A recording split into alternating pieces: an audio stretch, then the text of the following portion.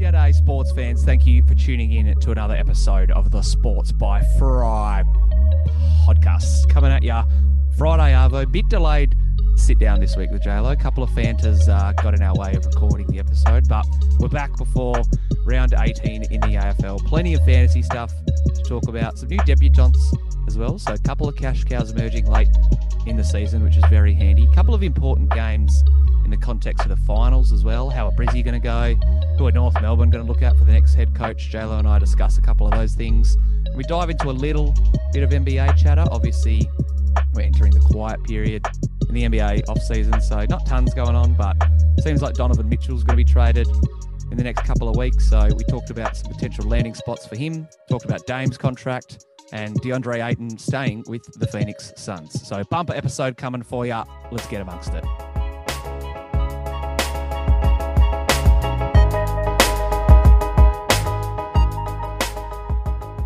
Boys are a bit behind schedule this week. The Wednesday Hump Day pod had a lot of momentum behind it. There's a couple of Sydney trips that threatened to derail the train, but it's taken us to Friday this week to get on the airwaves. But how you doing on Friday, the 15th of July, JLo?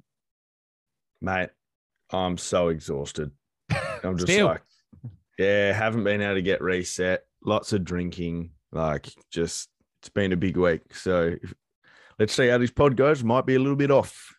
Hey, that's all right. We'll provide plenty of insight into fantasy, which, let's be honest, is what every Sportsby fan's probably here for. And a little bit of an interesting Mount Rushmore. We'll get into more basketball stuff in the back half of the Mount Rushmore pod. But, let's start with the basketball stuff because there's not a shitload going on.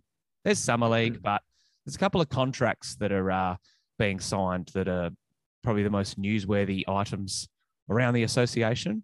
First one's Dame extending his contract for 2 years, 126 million, I think, which is just stupid money. But clearly there was rumors that he was going to bounce from Portland. Every other NBA team wanted to try and pair their superstar with Dame, but it seems like he's going to stay with the Blazers. What do you reckon is like the direction that they aim in now? Like they've re-signed Anthony Simons. They've got Jeremy Grant. They seem just destined to be like in the mix for a play-in game.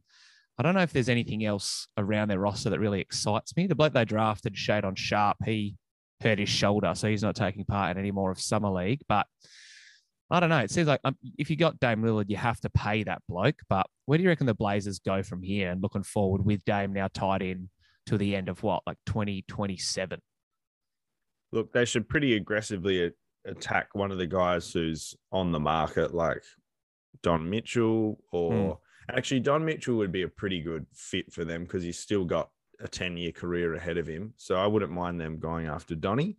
Obviously, the KD sort of factors in play. That would make a lot of sense. Like if they got KD, all of a sudden you're thinking like, they could win it, you know?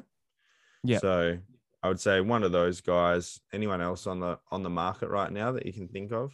No one that's jumping to mind, honestly. Now that Brad Beal signed for his money, he seems pretty content to rot away in Washington. So there's no one. Yeah. There will be someone, but no one else yet. We've said it before that they're just buggered. Like they're fucked. They're backed into a corner. So to be honest, getting Jeremy Grant and doing a few of those little moves actually works pretty well. But they're still they're fucked. Let's be honest. Yeah. It'll help them, I guess, maximize the roster that they've got. And like Josh Hart came over in that CJ McCollum trade. He's all right.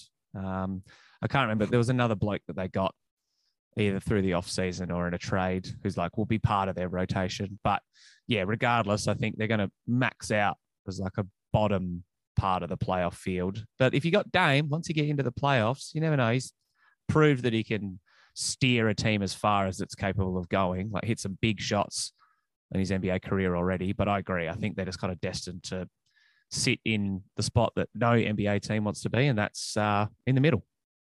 Yeah. And I think signing Nurkic again, like re-signing Nurk, has pretty much said, all right, well, we're not going to be able to guard Jokic and Embiid.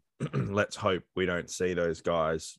They'll see Jokic 4 times because we're in their division, but They probably need to figure out a way to play some dynamic kind of small ball. I think Jeremy Grant will help with that. But yeah, Nurkic is such a defensive liability that they're going to have to come up with something a little bit interesting. They'll have to play their own unique brand of basketball. That's not this like traditional big point guard, small forward kind of vibe. Yeah. Yeah. His biggest issue has been staying on the court as well. So yeah, they could do some small ball stuff with Jeremy Grant. That might be interesting. One team that probably won't be playing a ton of small ball because they re-signed DeAndre Ayton is the Phoenix Suns. And this was a fucking weird scenario that took 2 weeks over free agency to play out. So there were rumors around the draft that he was going to be traded to Detroit. Then there were more murmurs that Indiana were interested. And then once free agency started, nothing seemed to happen. It really died down very quickly. But then overnight, Indiana approached DeAndre Ayton with, I think it was 134, something like that, over 4 years, smacked the offer sheet in front of him. And everyone's like, all right, well, I guess he's going to Indiana now. But within the space of 6 hours, Phoenix had 2 days to decide if they wanted. But they were like, yep, we're going to match the contract. He's coming back to Phoenix, which makes me think, like, why the fuck didn't they just do it in the first place? Why, like, do all the dicking around? He wanted a max contract, which was off the dome, like 170. So they saved themselves like 10 million annually with this $134 million deal. But I don't understand the Phoenix front office. I mean, I think it's a good thing they re-signed him. I think he's still a really good player, but yeah, very strange situation if you ask me.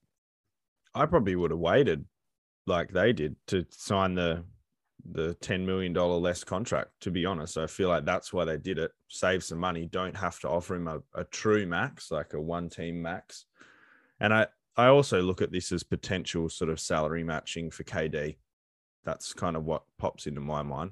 Well, now that he's signed it, he can't be traded until after the deadline or before, that like January 15th mark. It might happen, I think that'll work just before the trade deadline. Like all those blokes usually come free to be traded like 3 weeks before the deadline. So, well, but then how come you can do a sign and trade?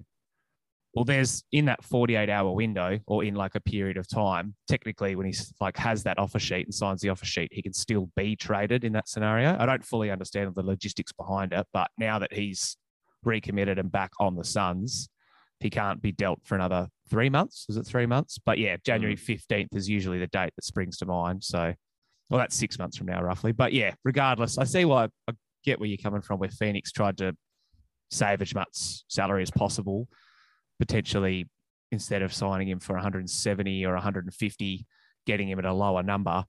But I don't know. After there was no interest, if I was them, maybe they did. Who knows? Just go at DeAndre Ayton with a smaller number and see if he re-signs. But do you reckon now that Phoenix is pretty much running it back, they could still maybe do some, I don't know, maybe do some finagling and make a play at KD, but it doesn't seem like that's going to happen at least until the deadline gets closer. But where do you view Phoenix now as a contender? Because I know that I've kind of fluctuated a little bit on their belief. They were obviously the best regular season team last year, and I still have faith that they can challenge in the West, but I don't think they're the true contenders at the top of the totem pole. No, I think when they missed that, they missed this year. I sort of think that was them done, to be honest. Yeah, okay. Chris Paul's going to go down. Booker, look, you know my feelings about Devin Booker, but I kind of think he showed that he wasn't that guy. Like, he's not on that, whatchamacallit. Who beat them? The Mavs. So he's not on that Luka level. He's not. He was hurt as well for a big chunk of the playoffs. But I agree. It doesn't matter. In some aspect. Everyone's hurt. So I think they'll drop down to 4th, 5th, 6th kind of vibe moving forward. Depends on how Chris Paul is this year. But look, he doesn't have long left. So, and pretty much he just got tired in the playoffs. Like he just can't play full seasons. We're maybe even seeing that from LeBron at this point. Yeah. They're 36, 7, 8-year-old players. Like, I think they just run out of steam come the playoffs. So maybe they'll have to manage that. But if they manage Chris Paul, that is, then they're going to not finish as high. So I think they've missed their shot. I reckon that this season coming up could almost be their last roll of the dice. Because you're right, a lot of their success will hinge on how much Chris Paul plays, how healthy. Actually, it doesn't even matter how much Chris Paul plays. It just really matters how healthy he is rolling into the playoffs. And you're right, everyone gets injured. If Chris Middleton didn't get hurt, the Bucks might have gone back to back. Who knows? So these things happen. But I think now they've re-signed Ayton and they've still got the likes of Mikal Bridges, Devin Booker, even if he is a bit of a fuckboy, he is still like a 25 to 30 point per game scorer. So, they got the tools. I reckon they'll probably finish in the top 4 in the conference, but depending on how much Chris Paul plays, like you said, will probably dictate a bit of that.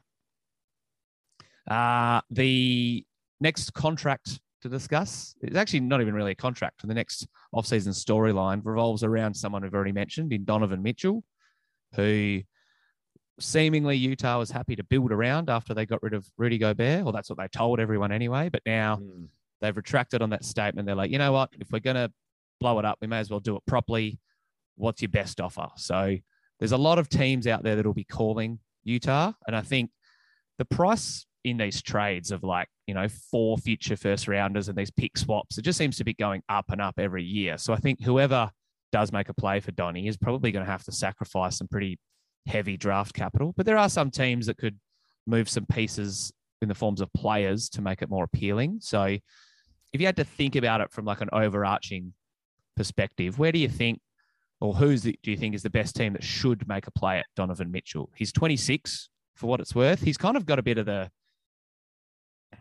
not Russell Westbrooky guy, but good stats, bad team dude, even though they were pretty good, you know what I mean? But he just reeks of that. I could see him being amongst the league's leading scorers, but getting blown out in the first round for the rest of his career. But yeah, which team do you reckon should try and secure Donovan Mitchell? I think any middling team with the right age profile. So, any team that's got stars that are between 28 and older, go for it. Because, you've got nothing to lose. You're not looking to build through the draft with the current makeup of your team. So that, the Lillard Blazers are a really good example of that. You're not going to sit around. You don't mind losing a bit of draft capital if it means you could actually win now. But you would really want you would want Donnie to put you over the top or put you right in the conversation. So I don't know if that's the case for Portland. I'm just trying to think where else. I wouldn't mind seeing him go to Charlotte. They've got their own problems going on, but at least they've got their stars. Well, at least one star of the future.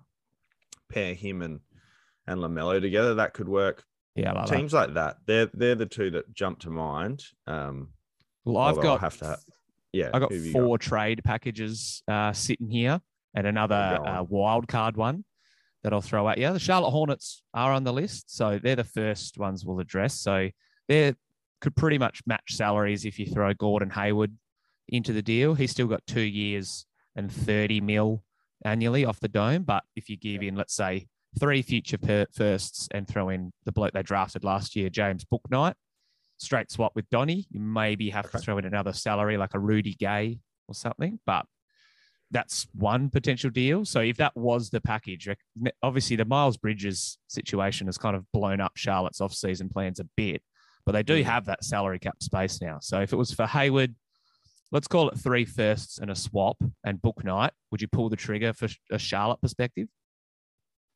Yeah, I'd probably be a little bit hesitant to get rid of 3, but I guess we just saw Rudy Gobert go for 7 or something like that.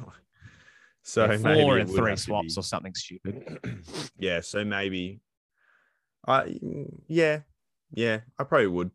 I think I would too. I think pairing up LaMelo and Donovan Mitchell, like you said, at least it gives them something. It might not put them over the hump as a contender, but it steps them out of the play-in conversation into who else could they beat in the top 4 of the East? So that's one potential scenario. Another team high up in the East is the Miami Heat.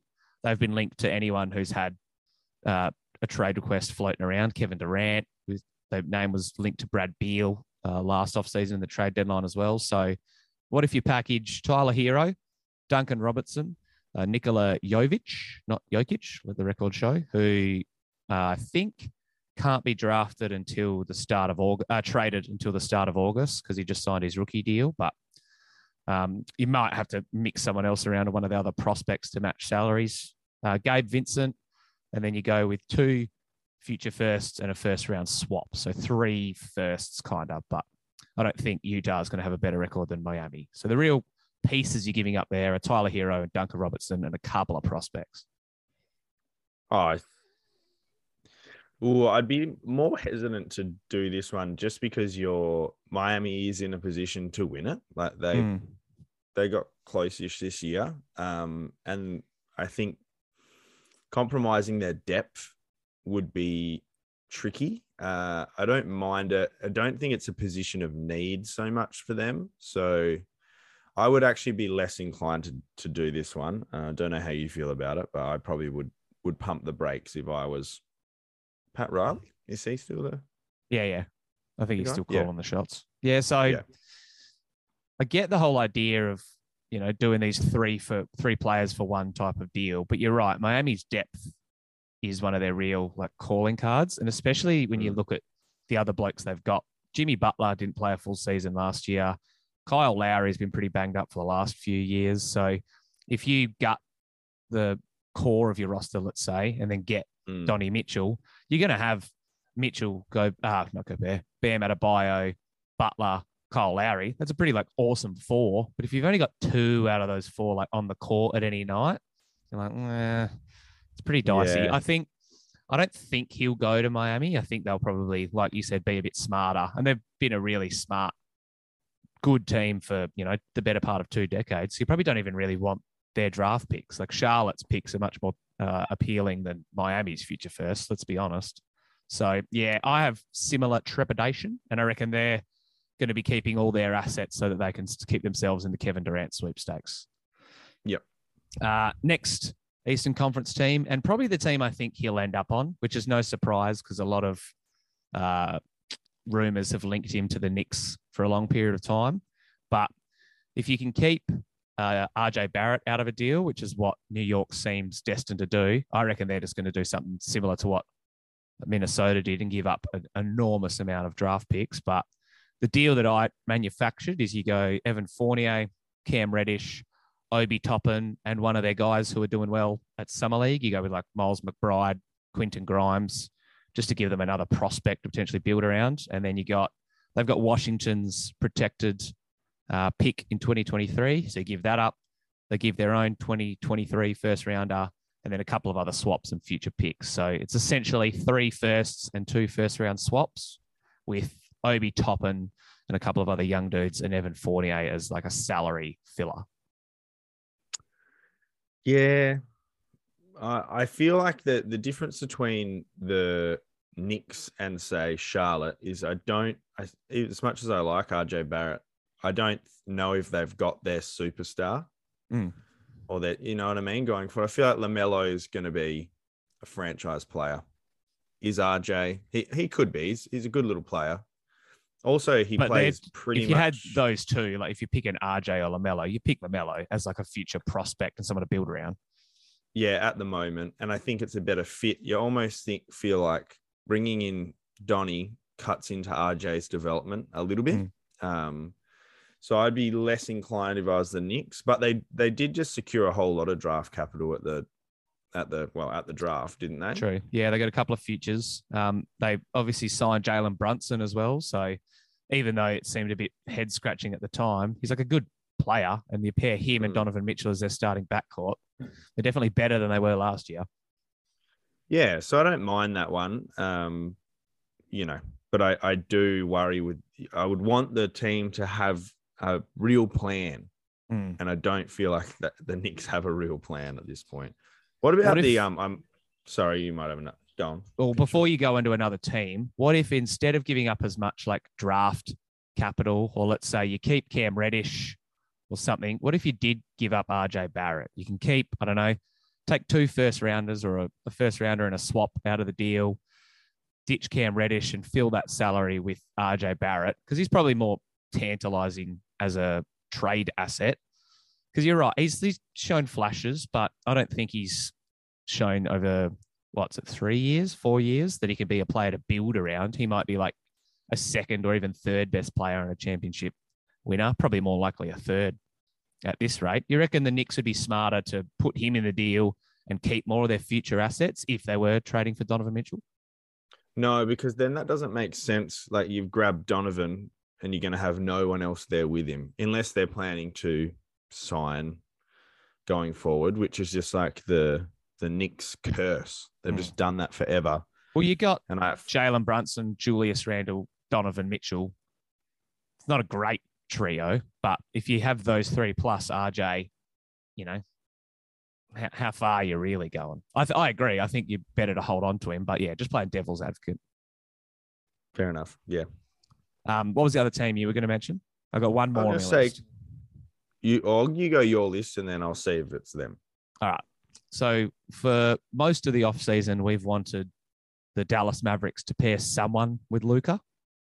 Do you reckon a Spencer Dinwiddie, Dwight Powell, and 4 picks in like the forms of 2 swaps and 2 first rounders? It might not even honestly be enough to get the deal done. But do you reckon Luka and Donovan is a good star pairing? Yeah, it'd be pretty good. Although they both need the ball in their hands. I think very true. Luka is a transcendent top. He'll be in the top 5 players for the next decade. And so I think you've really got to put players that fit Luka around him. And I think Christian Wood is one of those. I think Spencer Dinwiddie actually works quite well, especially in the role he was playing. I don't think Donovan makes sense. Like, you've seen him literally not pass the ball to his second best player for the last year. So not really. I hear where you're going with it, but I think Luka needs those sort of stars who are really specific, like a Klay Thompson. Doesn't need the ball, catches and shoots, dribbles fucking 6 times for 50 points, So that's kind of my thoughts on that one. On any Luka, Jokic, Giannis, although Giannis is a little bit more open, but you need to put players around that fit those guys because they could win you a chip almost single-handedly. So it doesn't make as much sense to me. And again, with the Mavs, I'd be hesitant to lose too much roster depth as well. That's why you and I form a beautiful 1-2 tandem as a future NBA GM, because I would come at you with all these crazy trade ideas and you would just talk reason, and then we would find the one that would make us a championship winning team. All right, I got one wild card in my back pocket, but I want to save it because I don't reckon it's the team that you're going to mention. So who do you reckon, after having a bit of a peruse, could be another team that we should talk about? I think the Sacramento Kings should have a good long look at it. Because I think De'Aaron Fox is a star. I honestly forget who else they have on their team at this point. Not Tyrese Halliburton. Not Tyrese. Yeah, shit. So they've already sort of said we're not going young. Oh, they got Sabonis, don't they? Yeah, they got Sabonis. They got Davion Mitchell. The Keegan Murray bloke that they drafted has actually been, it's summer league, but he's been looking pretty good. Been shooting quite a lot. So, they got some pieces still. Yeah, and I like the Davion and Donovan pairing because Davion provides what Donovan cannot do. Like, he's a traffic cone on defense, Donovan. And Davion is the complete opposite. He's one of the best on-ball defenders, and he will be an all-NBA defensive first teamer. I think it would work pretty well. I don't know how they would make it happen, but if it means giving up a ton of draft capital, they might as well. The Kings are so lost. This could definitely put them into the playoff mix. Well, the one I was just having a look as you were talking through some of your Sacto thoughts. It's a straight salary swap for De'Aaron Fox, but I think you'd be trading Donovan Mitchell to pair with Sabonis and Fox, right? Yeah, that would be my idea. So salaries, you could almost say anyone but those two are. Yeah. Let's go through it because they got Jeremy Grant, who I think is a free agent who hasn't yet been re-signed because they got that in the Tyrese Halliburton deal. So I don't think he could be included in. Jeremy Lamb. Oh, yeah. Kevin Huerter, they traded for, probably can't be included in the deal. Rashawn Holmes, you could match with Harrison Barnes's contract, and that is almost a perfect 30 mil.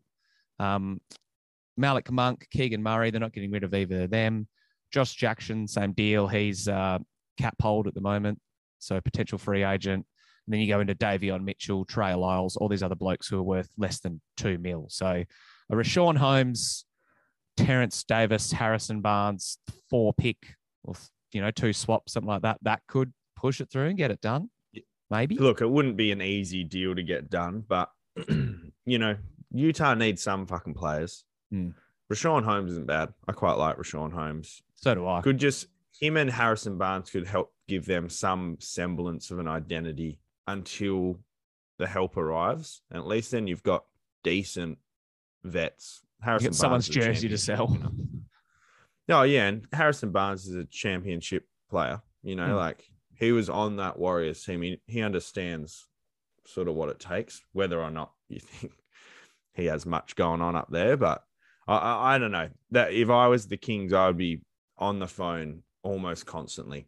Yeah, for the next. That one could work. I don't hate that idea. If you go Harrison Barnes, Rashawn Holmes, I'm blanking at like what center they would play or what backup bigs they have behind Sabonis and him. But you know what? If you get Donovan, Fox, Sabonis, and you keep the likes of Malik Monk, Kevin Huerta, and Davion Mitchell, it's a pretty nice roster. You just need a couple of bigs. They could put Dav Mitchell in there. They could honestly add Davion. Yeah. Really. Well, they do love to trade lottery picks they drafted a year or two after they've been there. So, yep. Yeah, watch this space. The wild card that I've got is what if we facilitate a Denver Nuggets trade? They traded away the pick on draft night. What if you bring him back and you send out Michael Porter Jr. and you just have Jamal Murray, Donovan, and Jokic? There might need to be another salary cap filler here or there. I know they just extended Kentavious Caldwell-Pope, so it probably pours a bit of hot water on the hypothetical. But what do you reckon? What about Donovan in a Nugs jersey? He's just not as good as MPJ when MPJ is firing. And I think the Nuggets are looking at it that way. Like, there's been a few little stretches. Actually, there's been, I think, about 700 minutes where Jokic, Jamal, and MPJ have played together. And they've got like the highest offensive rating of any team ever. And I think that would be why. Go on. Yeah, sorry. I was just going to say that would be why they push back on potential trade. Is like he can't stay on the court at the moment. So like even though he's like when he is healthy and you pair those trio together, I agree they're elite. But do you just like throw the throw the asset away and you're like, look, if he goes on to be a superstar, so be it. Don't think it's going to happen based on his health issues, but we can just get back a top 30 player in the league and really make like a title push while Jokic is balling and with a healthy Jamal coming back. I agree. It's a bit clunky of a fit as well, especially now that they've got some other dudes in their backcourt, but there's potential to make it work. Yeah, I just don't think it works with Jokic. You need the ball in Jokic's hands, not in Donovan Mitchell's hands. And it's already going to be in Jamal Murray's hands. Whereas Michael Porter Jr. is a Klay Thompson type guy. He needs to have the ball in his hands for 2% of the game. In fact, you probably want that. You probably want him spot up shooting, offensive rebounding. Yeah, it's a no from Jakey boy. That's all right. Just had the question had to be asked. All right, where is Donovan going to go then? Because let's be honest, by the time we do this on Wednesday, a deal could go through. Hell, by the time people are listening to this, a deal might have gone through. I reckon he lands in the Knicks, but what say you? Oh, yeah, the safe money would be the Knicks, I think. I hope he lands in Charlotte, though. But yeah, Charlotte or that deal we talked about through with Sacramento, that would tantalize me as a basketball fan. I'd want to see that. Yeah, the more interesting. The Knicks is just the boring fucking always happens one. So yeah. All right. From NBA trades to AFL trades, there's been a lot of rumors this week about Brody Grundy potentially being on the move. I think that's probably just one or two rumors going out there and then the news and the media running with it. especially the way Das Cameron's been playing. Obviously, fantasy coaches are aware that he has stepped up adequately in the absence of Grundleton, but he's contracted for another 5 years. From Collingwood's perspective, do you reckon he's going anywhere? Ooh. Well, I think this is just all hot air. I agree. But it kind of makes a fair bit of sense. They're winning without him. Like I don't think he's the player he once was. I would do it if I was Kyle. I would let him go. Personally. So he, I think before he signed the deal, there were like some rumors going around about Port Adelaide having interest. And from a ruck perspective, they're pretty bare. Like Sam Hayes played this year, but didn't go great. Scotty Lycett's been banged up, and he's probably on the wrong side of 30. They've been playing Finn Layson and Charlie Dixon in the ruck. They drafted this Teakle bloke in the mid-season draft. But what if you could do a Carl Amon's of planning on departing, going back to Victoria? Let's say he goes, they then basically fill Brodie Grundy and his salary into that spot, and they give up their first rounder, maybe a couple, maybe another draft picks or another fringe player or something. But do you reckon it makes sense for Port to go chips in and try and secure Grundy? Yeah, definitely, because their window is closing. I don't know if it's closed. I think it's still open, even though they're playing but they're actually playing really well right now. It was just that 5 straight losses at the start of the year that buried them, right? Yeah, I think they're probably 8-3 without that or something. That they're looking pretty good. And they're finally getting the cavalry back. So yeah, I would say go for it. Amon seems like he's out the door anyway. I think Collingwood wouldn't mind. Carl Amon, he's a fucking good player. I really rate Carl Amon. So I almost look at those two as like equal transaction, the way it would almost been playing.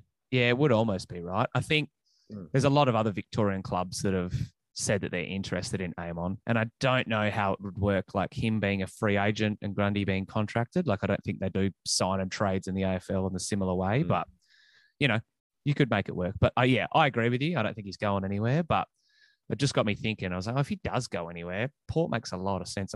I want to say he's from South Australia as well, Grundy. So I was going to ask. That rings a bell. Hey, yeah. Let me do my quick research. Yeah, he is from Adelaide. So there you go. Yeah, there you go.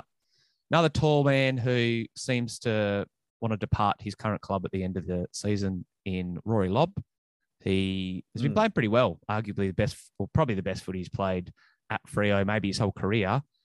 Who do you think is the team that should go after him? Because whether he departs or not, there could be a few things that unfold, and Freo's targets in the off-season might dictate if they want to keep him or not. But there's been talk of clubs like Essendon, the Bulldogs. They've said they might even do a switcheroo and put Aaron Norton back to centre half back, because that's where he started his career and where he was drafted as a prospect. So which club do you think would be wise to try and get their hands on Rory Lobb? The Doggies. Yeah, 100%. You reckon? Yeah, no one even comes close to that fit.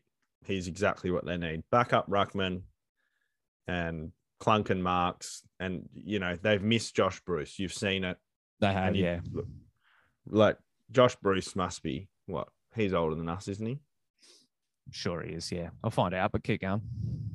Yeah, anyway, I just think the age profile fits, the sort of the place fits, the role fits. I think he's exactly what the Doggies need, should he continue playing the way he has been. So I'd be going the Doggies. They're definitely the ones that jump out to me. But let's be honest, any of those, does he want to go Vic? Or just I think so, yeah. Because there were talk he wanted to go back to GWS, but for what it's worth, Josh Bruce is a veteran of the game at 30 years old, but he signed a 4-year deal when he was 29. So 2019, no, he signed to the end of 2023. Sorry, so okay, yeah. But he hasn't been the healthiest bloke, so no, definitely not. But I would definitely say them. He could fit in Essendon. Like, that wouldn't be the worst thing.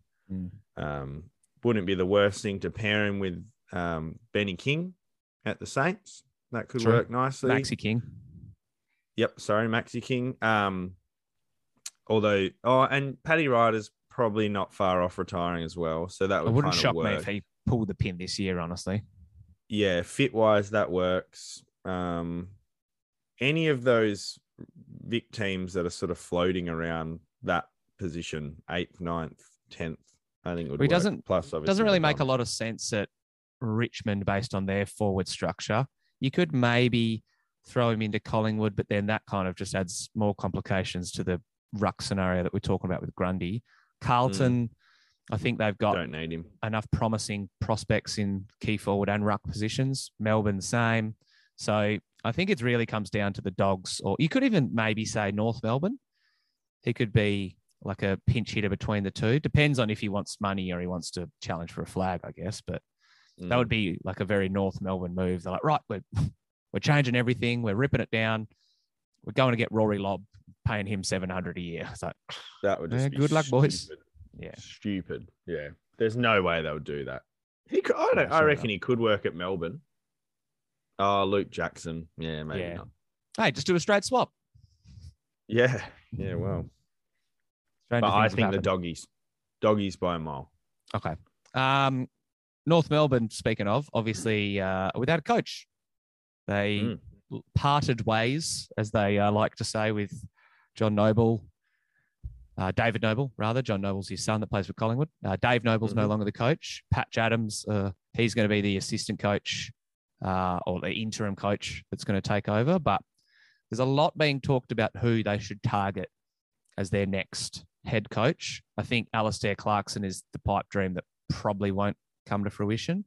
He said that if he does step back in the ring, he wants to challenge for a flag. But is there anyone on your mind that you reckon the Roos should be targeting? There's a couple of different types of coaches. You could obviously go with someone who's proven before, go with someone like Noble, who's maybe had a spot or two and there's gone back into an assistant, or someone who hasn't yet been given a head coaching gig. Who do you reckon as those profiles they should probably be looking for? Look, if Spike McVeigh becomes available, that wouldn't be the worst. Someone with a bit of experience who's been around the traps. I would honestly be looking for anyone who's coached under John Longmire. Jesus. That would be Sydney. The direct. Yep, that's the direction I'd want to go. Or an ex-Alistair Clarkson disciple who's maybe had a bit. Like, I'm trying to think of coaches who aren't coaching right now, like, the Vossies of the world last year. A couple of the ones that I've got, and I'm going to do I've been teasing it for a while, but I'm doing a how to fix North Melbourne in a certain number of steps. And I think to do it, they need to promote someone it's almost the label of like head of culture. And it's like, right, he might even be your assistant, your head coach, and then do like a successor plan like they've done in Melbourne and Essendon with Woosher and Paul Roos. Right. You could probably put Ross Lyon into that position. I think he'd be a really good fit. He seems like if he goes back into coaching, he wants to do it like full time and commit though. Swans assistants, you got Dean Cox, Jared McVeigh, Don Pike, who could be someone that fits that mold, and then a couple of other unexperienced blokes who probably don't have enough runs on the board to challenge for a head coaching gig. Yeah, but even if it's someone who's been under Longmire, isn't there anymore, kind of vibe. You know what I mean? Okay. But I'd have to really sit down and think about it. That's the direction I'd go. Someone who they don't need to have heaps of head coaching. Experience. Is that what it's called? Yeah. But someone who's been under a gun. Yeah, that makes a lot of sense. And like you said, if you can get a Clarko or I don't know, going back a bit, but like a Mick Malthouse disciple or something, someone that's been around the traps, yeah, that'd be a smart pick. Like I said, I think Ross Lyon would be a good target. Someone else that sprung to mind is who has he's won a premiership before and he's been under a successful franchise, Mark Choco Williams. If you get one of them. I was just going to say. Yeah, a dude like that, I reckon, is the perfect bloke. Ideally, you give him a 4-year contract, 2 years to be a head coach, and then they step into the front office or something like that. Someone that's got those aspirations, and then you give a Jamie Graham, a Don Pike, even another assistant. Ash Hanson's a popular name in the coaching circles. Spike McVeigh, if he doesn't go get the GWS gig. You get someone like that who can learn under Ross for a couple of years and then take the reins. I reckon that's the smartest route to go down. But look, there's no easy solution for North. I don't think anyone's going to come in and save the day instantly. So, no, I do like your idea of a succession plan though, like a Choco Williams for for 3-4 years, get them right, and then have something under the belt, some plan, even if it was a Scott Pendlebury kind of vibe. Yeah. Well, you could even, speaking of, you're kind of giving away the article, but one of the other steps is you need to find that type of Luke Hodge player as well. And I think what you could do is you could probably get, Sam Mitchell's another perfect example. You could get a Choco Williams and you could maybe try and bring Trent Cotchin over. I don't know if he'd want to go to North for like the last 2 years of his career, but if you offer him a payday and they start to go on the down, you never know. Dyson Hepball, he's another one who's like a good ex-captain. I haven't done a full deep dive on who fits that mold because we talked about it, I think, last week of finding that type of player. Pendle's, I don't think he's going to leave Collingwood, even if it was for a lot of money. So, yeah, they need to kind of put succession plans across the board in place, I reckon, so that they can build with that group and probably keep a lot of the roster they've got together. We've thrown Jacko Horne-Francis under the bus quite a bit already this year, but the dude might find some form in the back half of the 6 weeks and enjoy his footy again. I listened to a pretty interesting thing with Boomer Harvey, and he was talking about how he was actually talking the Todd Goldstein argument that was at halftime, I think, of one of the games they lost. And he's like, I actually like to see that from a player because he's wants to get better. He wants to challenge his teammates, even if it is Todd Goldstein, and keep driving those high standards. So, he's still an 18, 19-year-old kid in his first year playing at a shit show of a footy club. So there could be some leverage in trading him. But I reckon keeping him, Jai Simpkin, Davies Uniacke, you got Mackay at one end, you got Suvlaki at the other. They got okay pieces to build around if they keep targeting the draft. So, agree. Yeah, that's my 2 cents on the Roos, but I'm sure they'll promote someone and it'll just all go pear-shaped again. All right. Probably. It's fantasy time. Let's talk about our trades. Let's talk about our Finally. teams, because I tell you what, you're making ground on me. There was a point in the season where I was up 11-2, I think, or 10-2 in the head-to-head ledger, but you picked me again on the weekend, so we're sitting at 12-5 on the season. So I think you've definitely had a better back half of the year than I have. I haven't moved backwards a lot in rank, but I definitely haven't gone up. It just seems to be a couple of hundred spots in the red every week. So I'm trying to get a big dog this week. I'm finishing my midfield and I've got a lot of possible routes to go down. I'm doing Soligo out for Josh Carmichael at this stage, and I'll talk all the rookies in a minute. And then I'm going Nick Martin up. So if I could get any player in my midfield, who do you reckon I should target? You've already got Lairdy. I would be Correct. looking at, and this is probably pretty popular this week. It would be Steele or Mills for you. Mm-hmm. But with that said, we've been talking about how tasty the Adelaide run home is. They've got Collingwood this week, I think. Is that right? That sounds right. Yeah. Yeah, they've got Collingwood this week. Ben Keys is at an absolute discount right now. And, after 10 weeks of the season, he was pretty solidly locked in my top 8 midfielders. So I would be looking long and hard at him this week, but knowing that I think he's still got a West Coast matchup in there. He doesn't have a tough matchup. There's no Geelong in there. Don't think he plays Melbourne. So Ben Keys, for the price that you could get him at and the money you could save, especially if you have a few. Do you have a few more rookies on field? One up back, maybe? Yeah, another one down back still. So if I was to go that would be Keezy, heavy on my mind.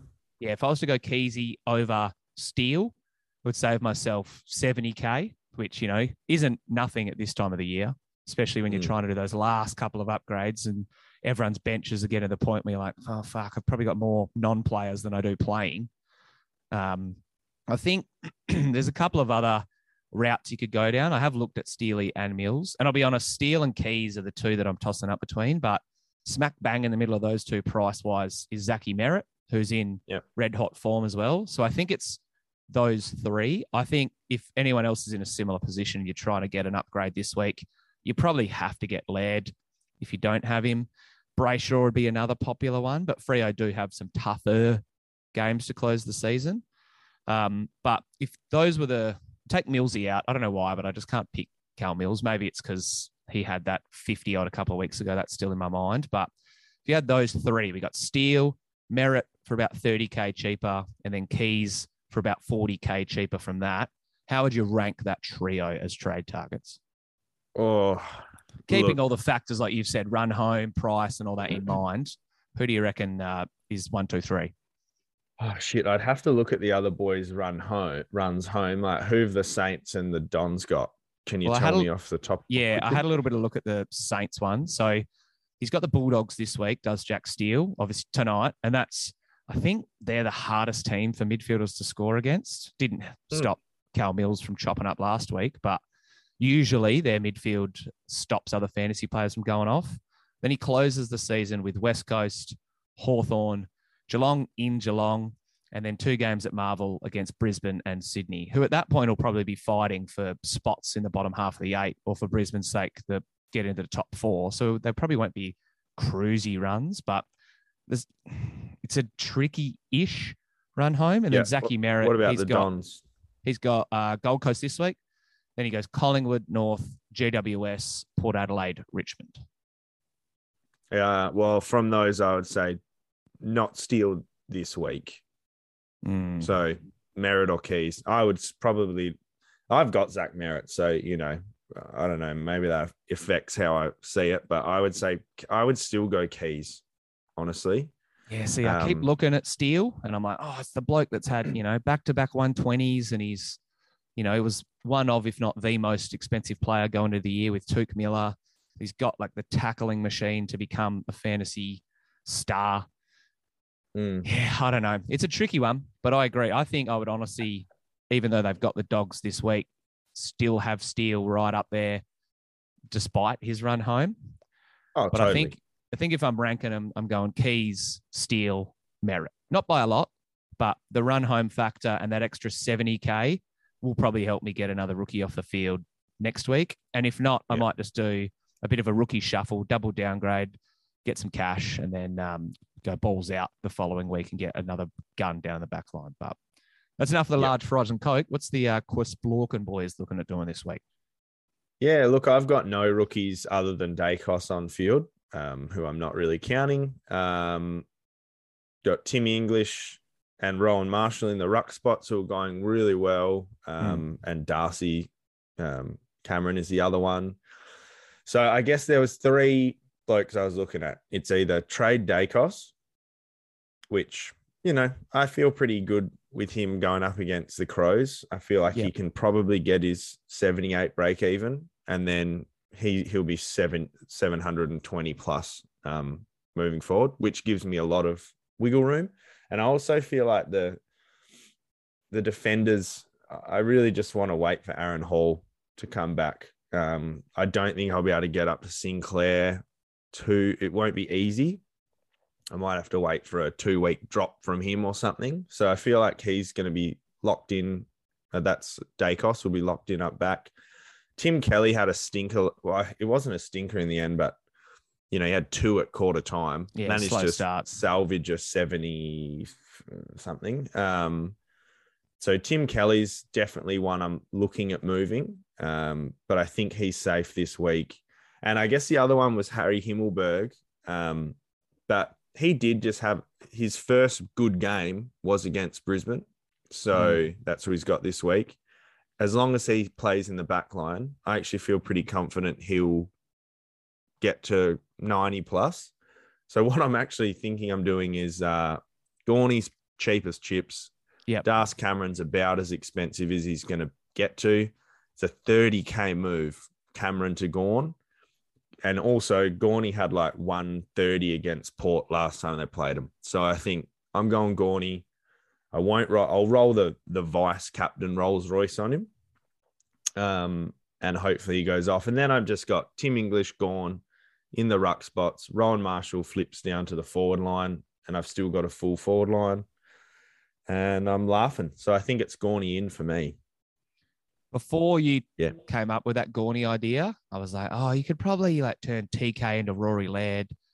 That's a nice move. But for the sake of 30K to swap Das and Maximus, I think I'm probably going to cling on to Das. Well, I might honestly, if Grundy comes back next week, have to address that. But Yeah, I think while you can, if you've got that potential, I agree. I reckon Gawn's going to go gangbusters this year. Just last week, we were talking about who's going to score the most points as ruckman to close the year, and I picked him. So I don't think it's a bad move at all. And you already got Jai Cully in your team, don't you?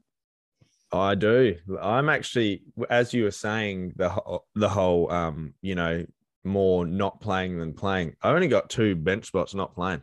So really, I'm feeling, because I'll bring Carmichael in for, I forget now where my trades.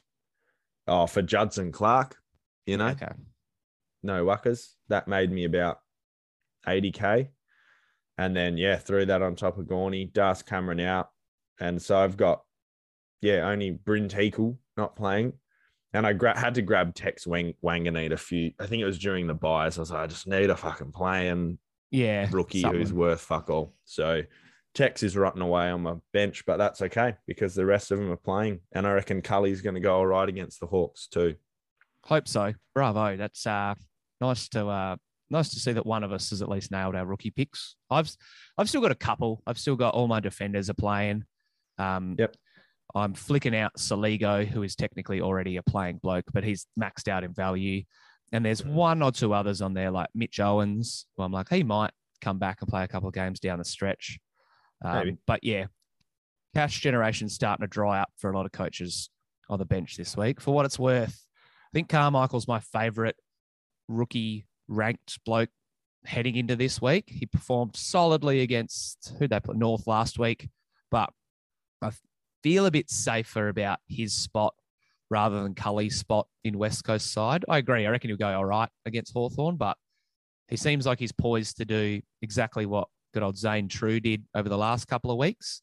Just get out of get into the team, play a couple of games, see what he's like. Who knows? If he goes gangbusters, he might play out the season, and that's obviously a gamble that West Coast can afford to do at this time of the year.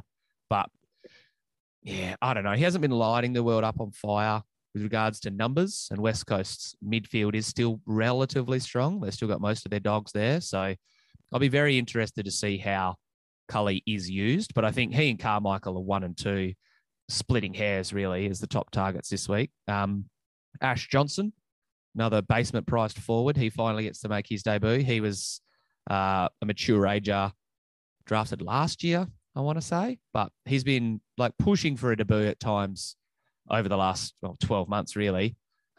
So he'll draw the interest of some coaches. And then Tyler Sonzi is another draftee for the Tigers, but he's a pure midfielder priced at 236. So I'm like, you probably don't need to be paying that extra 60K for a bloke that'll be on your bench at this point of the year. So Cully or Carmichael for me is the top targets this week. I'll get one of them this week. And then if Cully holds his spot, I'll probably jump on him next week. Beautiful, mate. Beautiful. Bang, bang. All right. Fantasy is obviously the favourite part of this podcast for the Sports by Fry fans, but the second favourite part is the Mount Rushmore draft. Now, it was another close one on the weekend, over the week, sorry. We had, what did we do last week? Oh, hard nuts. That's right. Oh, yeah. The Instagram vote was tied at exactly 50%. And then the Twitter vote. Bloody Twitter. Yeah, the Twitter Sportsby fans came through for me. So take my ledger to 5 and 3 now, I think, from memory. But regardless, you got the first overall pick. And today, we're drafting the worst NBA jersey designs because there have been some shit NBA jerseys. And when I throw the YouTube video up, I'll probably try and put a graphic of the jersey up so people know the ones we're talking about. If you're tuning in on the podcast, you'll probably have to look at the graphic that I'll make that'll decide the vote. But there's a couple of contenders here, and I think there's a couple of clear ones, and then it dips off pretty quickly. But it comes down to a bit of personal preference as well. So you get to kick things off. Have you got any all-star jerseys in your rankings? I didn't put any in. Nah, neither. No. Yeah, good. Just had to clarify. There's some shit all-star ones. There's a couple of them popped up, and I was like, well, that is pretty bad. But no, I've just gone with, NBA teams' jerseys. So beautiful. Let it fly. All right. Yeah, well, I'll get this going nice and quick. I think, personally, this is the worst jersey ever. Oh, I mean, obviously, I'm picking at number 1. I think we're going to have the same one. This is clear for me. And it's the Mavs silver jersey from 2001-ish or something. I think you can see pictures of Nash and Dirk playing in it, and it's just disgusting because it's not even like a true silver. It's just like it's an absolute mess. It's one of those horrible silky jerseys from back in the day. So I'm going the Mavs silver jersey. I can get the date up for you, but it was 2003 because I've got it on my on my draft board. It was number 2 actually for me. Okay. Shiny silvery grey. It says grey. 2001 here. Oh, they might have worn it for a couple of seasons. Who knows? Yeah, sure. Anyway, actually, let's be honest. They wouldn't have worn it for a couple of seasons, but Mark Cuban said that it looked like a wet garbage bag. And I'm like, that's actually a pretty good way of describing it. No, you're spot on. Yeah. So I'm going that. I think that's the worst by a mile, personally. I think the Charlotte Bobcats orange jersey is just disgusting. I hated looking at it when they were playing. Was never a fan of it. When the Charlotte Bobcats became the Hornets, I was actually glad because there was some, I can't remember, I was right when Kemba was starting to peak as a star. I was like, I really enjoy watching these dudes play, but fuck, these jerseys are ugly. And like, I could just picture DJ Augustine running around in this like, and Gerald Wallace in this like bright, orangey, crappy Charlotte Bobcats jersey. So that's my clear number 1. So I'm taking it off the board with my first pick. Wow. I had that on my list, but not even in like not ranked. You know what I mean? Okay. It was an honorable mention vibe. So I'm going to pick my second pick, which is another Bobcats jersey. Oh, yeah. But it's their NASCAR jerseys. Yeah. So it was grey. Down the side, it had the checkered flag. And I can literally, I've got a picture of DJ Augustin shooting a basketball in it. And it is putrid. So that's my number 2. And honestly, it might be the ugliest jersey ever, but it's just one of those jerseys. There's too much going on. The team was shit. You know, like if Steph Curry was ripping it up in it, you might be like, oh, it's a bit of a classic. But nah, for me, that is just disgustingly bad. So I'll go that. I totally agree. I think that's another one that I had high up on my board. Very gross. There's a lot of hate being thrown around for the gold Wizards jerseys, but I know they have a very close place to our hearts. Shout out Gilbert Arenas. So, and also they had an iconic player doing iconic things in it. Yeah, so don't expect to hear that mentioned, but no, I'm going with another gold one. Probably looking at a similar list here. It's the gold one that the Sacramento Kings wore in the mid-noughties. I mean, I get what they were going for, but there's like a purple and a silver, I don't know, ring like around the armpit, around the neck, and the gold they haven't pulled off. It's not goldy enough. It more looks like a light brown. It's like poo. Yeah, genuinely like a fluoro gold or a poo. So that's Sacramento Kings poo jerseys, the poo schmear jerseys. That's probably what most people would refer to them as anyway. So I'm going with the shit smear Kings. Cool. All right. Well, that means I get my first, second, and third picks. So this one was one of those ones I thought could go any direction. Look, this one's might hit personal for you, but the Cavs are on there. The Cavs had a few actually, but the one I think is just trash is the 1994 black and blue Cavs. It's just, you're kind of like, what does this have to do with anything? Like has nothing to do with their classic color schemes. Doesn't even have any orange on there, which I know their logo used to be the orange net kind of thing or whatever. But it's 1994 black and blue. You can think about Mark Price and Sean Kemp wearing it. It's just too much going on, not enough going on. It's just disgusting. So I'm going with that Sean Kemp classic Cavs blue and black, not the white and blue one, which I still think is a piece of shit. But I think the road one is crap. I've got a Cavs one in my rankings, but it's not that one. I know the one. I actually like that black and blue one, and it made a comeback as one of our alternate jerseys or like City edition a year or two ago. But what they did is they made the blue a bit smaller. You look at the 80s one and it takes up like 50 to 60% of the jersey, and you're like, it doesn't look great. So I'm glad that they revolutionized it. Well. Yeah.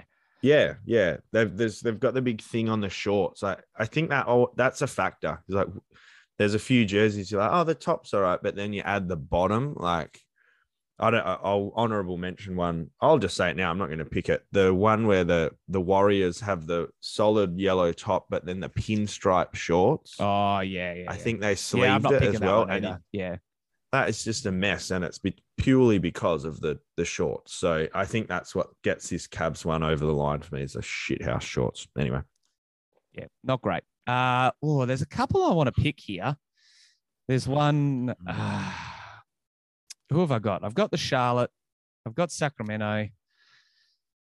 I think I'm going to go with the one that the Washington Wizards wore as their like alternate red, and it had like the white stripe, but not just like, you know, a stripe or different colors. It then like twisted and went around the body. That was yuck. Like it could have kind of worked, but yeah, no, it was gross. So you're thinking the red one that John Wall and Brad Beal wore, so on the sides it came down and then hooked around to the left or right? Yeah. Is that what you're thinking? Like went down across the body and yeah. Oh, maybe I'm thinking of a different one, but there's another beautiful example, if it's the one I'm thinking of it goes onto the pants. Yeah. Like down onto the shorts and hooks around on the shorts, and you're just like, what the it goes right across their asses. It's just it's a genuine mess. And that was sleeved too, I think. I think it was. I think they did sleeve version of that. All right. Let it before you make your last pick. I was very tempted to just make a pick of just t-shirt jerseys in general, because like we've already trashed the Golden State Warriors one. This Wizards one's on my draft board, but I was like, that's probably cheating a bit, throwing every t-shirt jersey into the mix. But I'm glad that they don't wear them, or like it seems like that's dying out. I'm not a fan of those t-shirt jerseys. I didn't mind them, I must admit, but LeBron obviously hated them, so maybe that's why I hate them. All right. Oh man, there's a few I could pick here, but I think I'm gonna go. I got my top 3 picks. Very happy about that. There's a Sixers jersey that is just putrid when Chuck was there, and there's a Kings one that I'm very tempted to take. Still another Kings one. Oh my god! But yeah, that was the one I was tossing up to potentially take with this pick. Yeah, so you can get that next pick, because I'm going to go, and there's been a lot of bad versions of these jerseys. New Orleans Mardi Gras jerseys.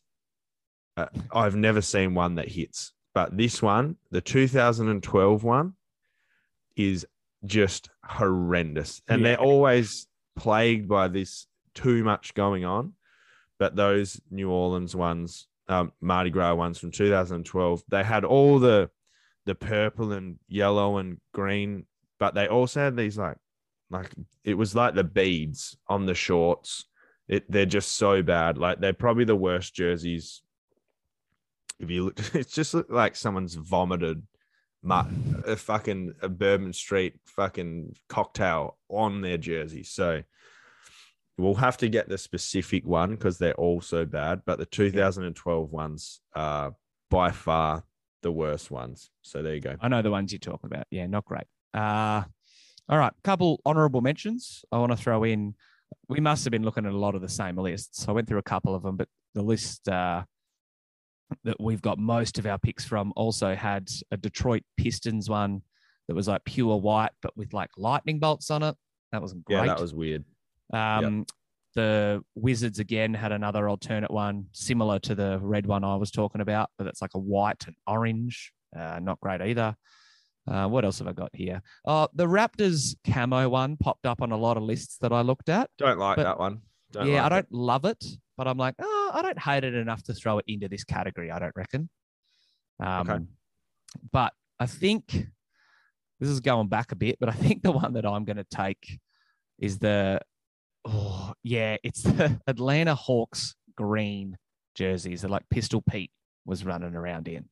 It just looks like a sickly, like not even lime green. It's like a cross between lime green and Kermit green.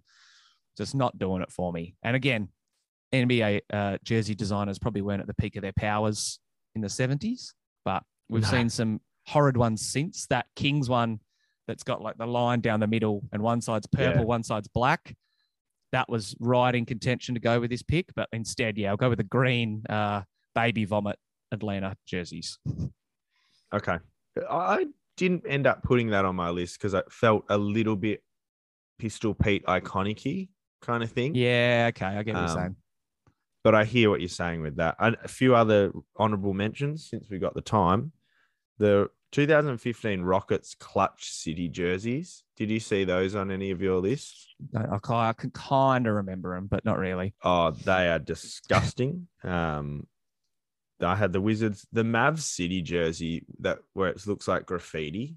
Oh, the recent you would one. have seen, yeah, quite recent with Luka running around. That was fucking so bad. It looked like a kid off Sesame Street had done it. You know what I mean?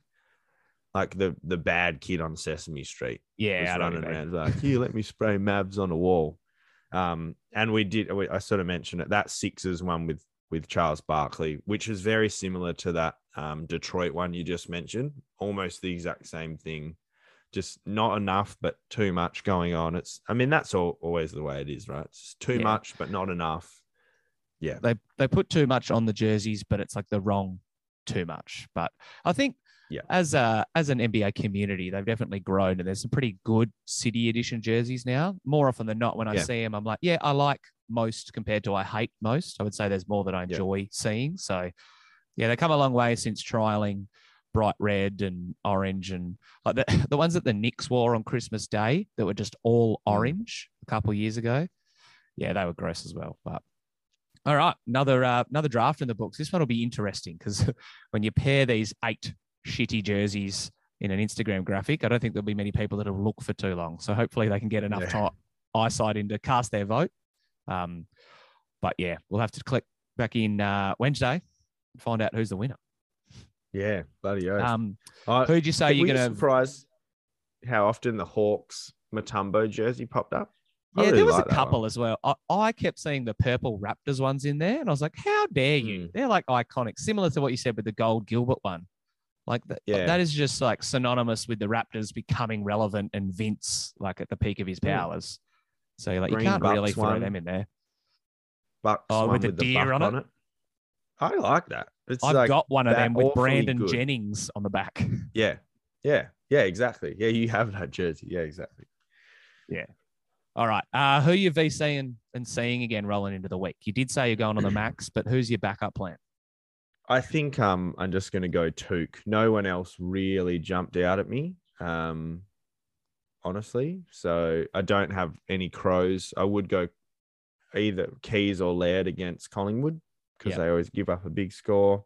Don't have any North Melbourne midfielders going up against Richmond. Don't have any Richmond midfielders going up against North.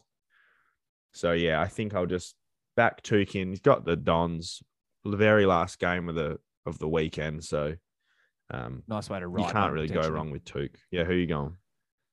I love to just do a Friday night, throw the V on someone. And I've got English. I could potentially have Steele, McRae, Dunkley, but I think I'm just going to go with a real safe V on Andy Brayshaw, C on Rory Laird. And like one of them's bound to get me a score I'm happy with. Hopefully it is Brayshaw, so I don't have to worry about it. But bloke that's averaging 130 in his last 3 games, I can't be too unhappy if I set the C on Rory. Oh shit! I just realised Melbourne plays an hour before Gold Coast, so I actually can't do that. I'll figure it out. Yeah, you make it work. Hey, just go straight with Took. Just don't even worry about giving a vice captain this week. Yeah, just don't set it. All right, let's see if I can go 13-5 this week. It'll be nice to get another win on the board. But yeah, we'll be back next week. Suss it all out. Talk fantasy. Doubt there'll be more basketball relevant stuff to talk about, but who knows? Donovan Mitchell might have found a new home. Bloody oath. Good luck, Donny. Right. You prick. You prick. All right, thanks for sitting down, J-Lo. We will catch you next time.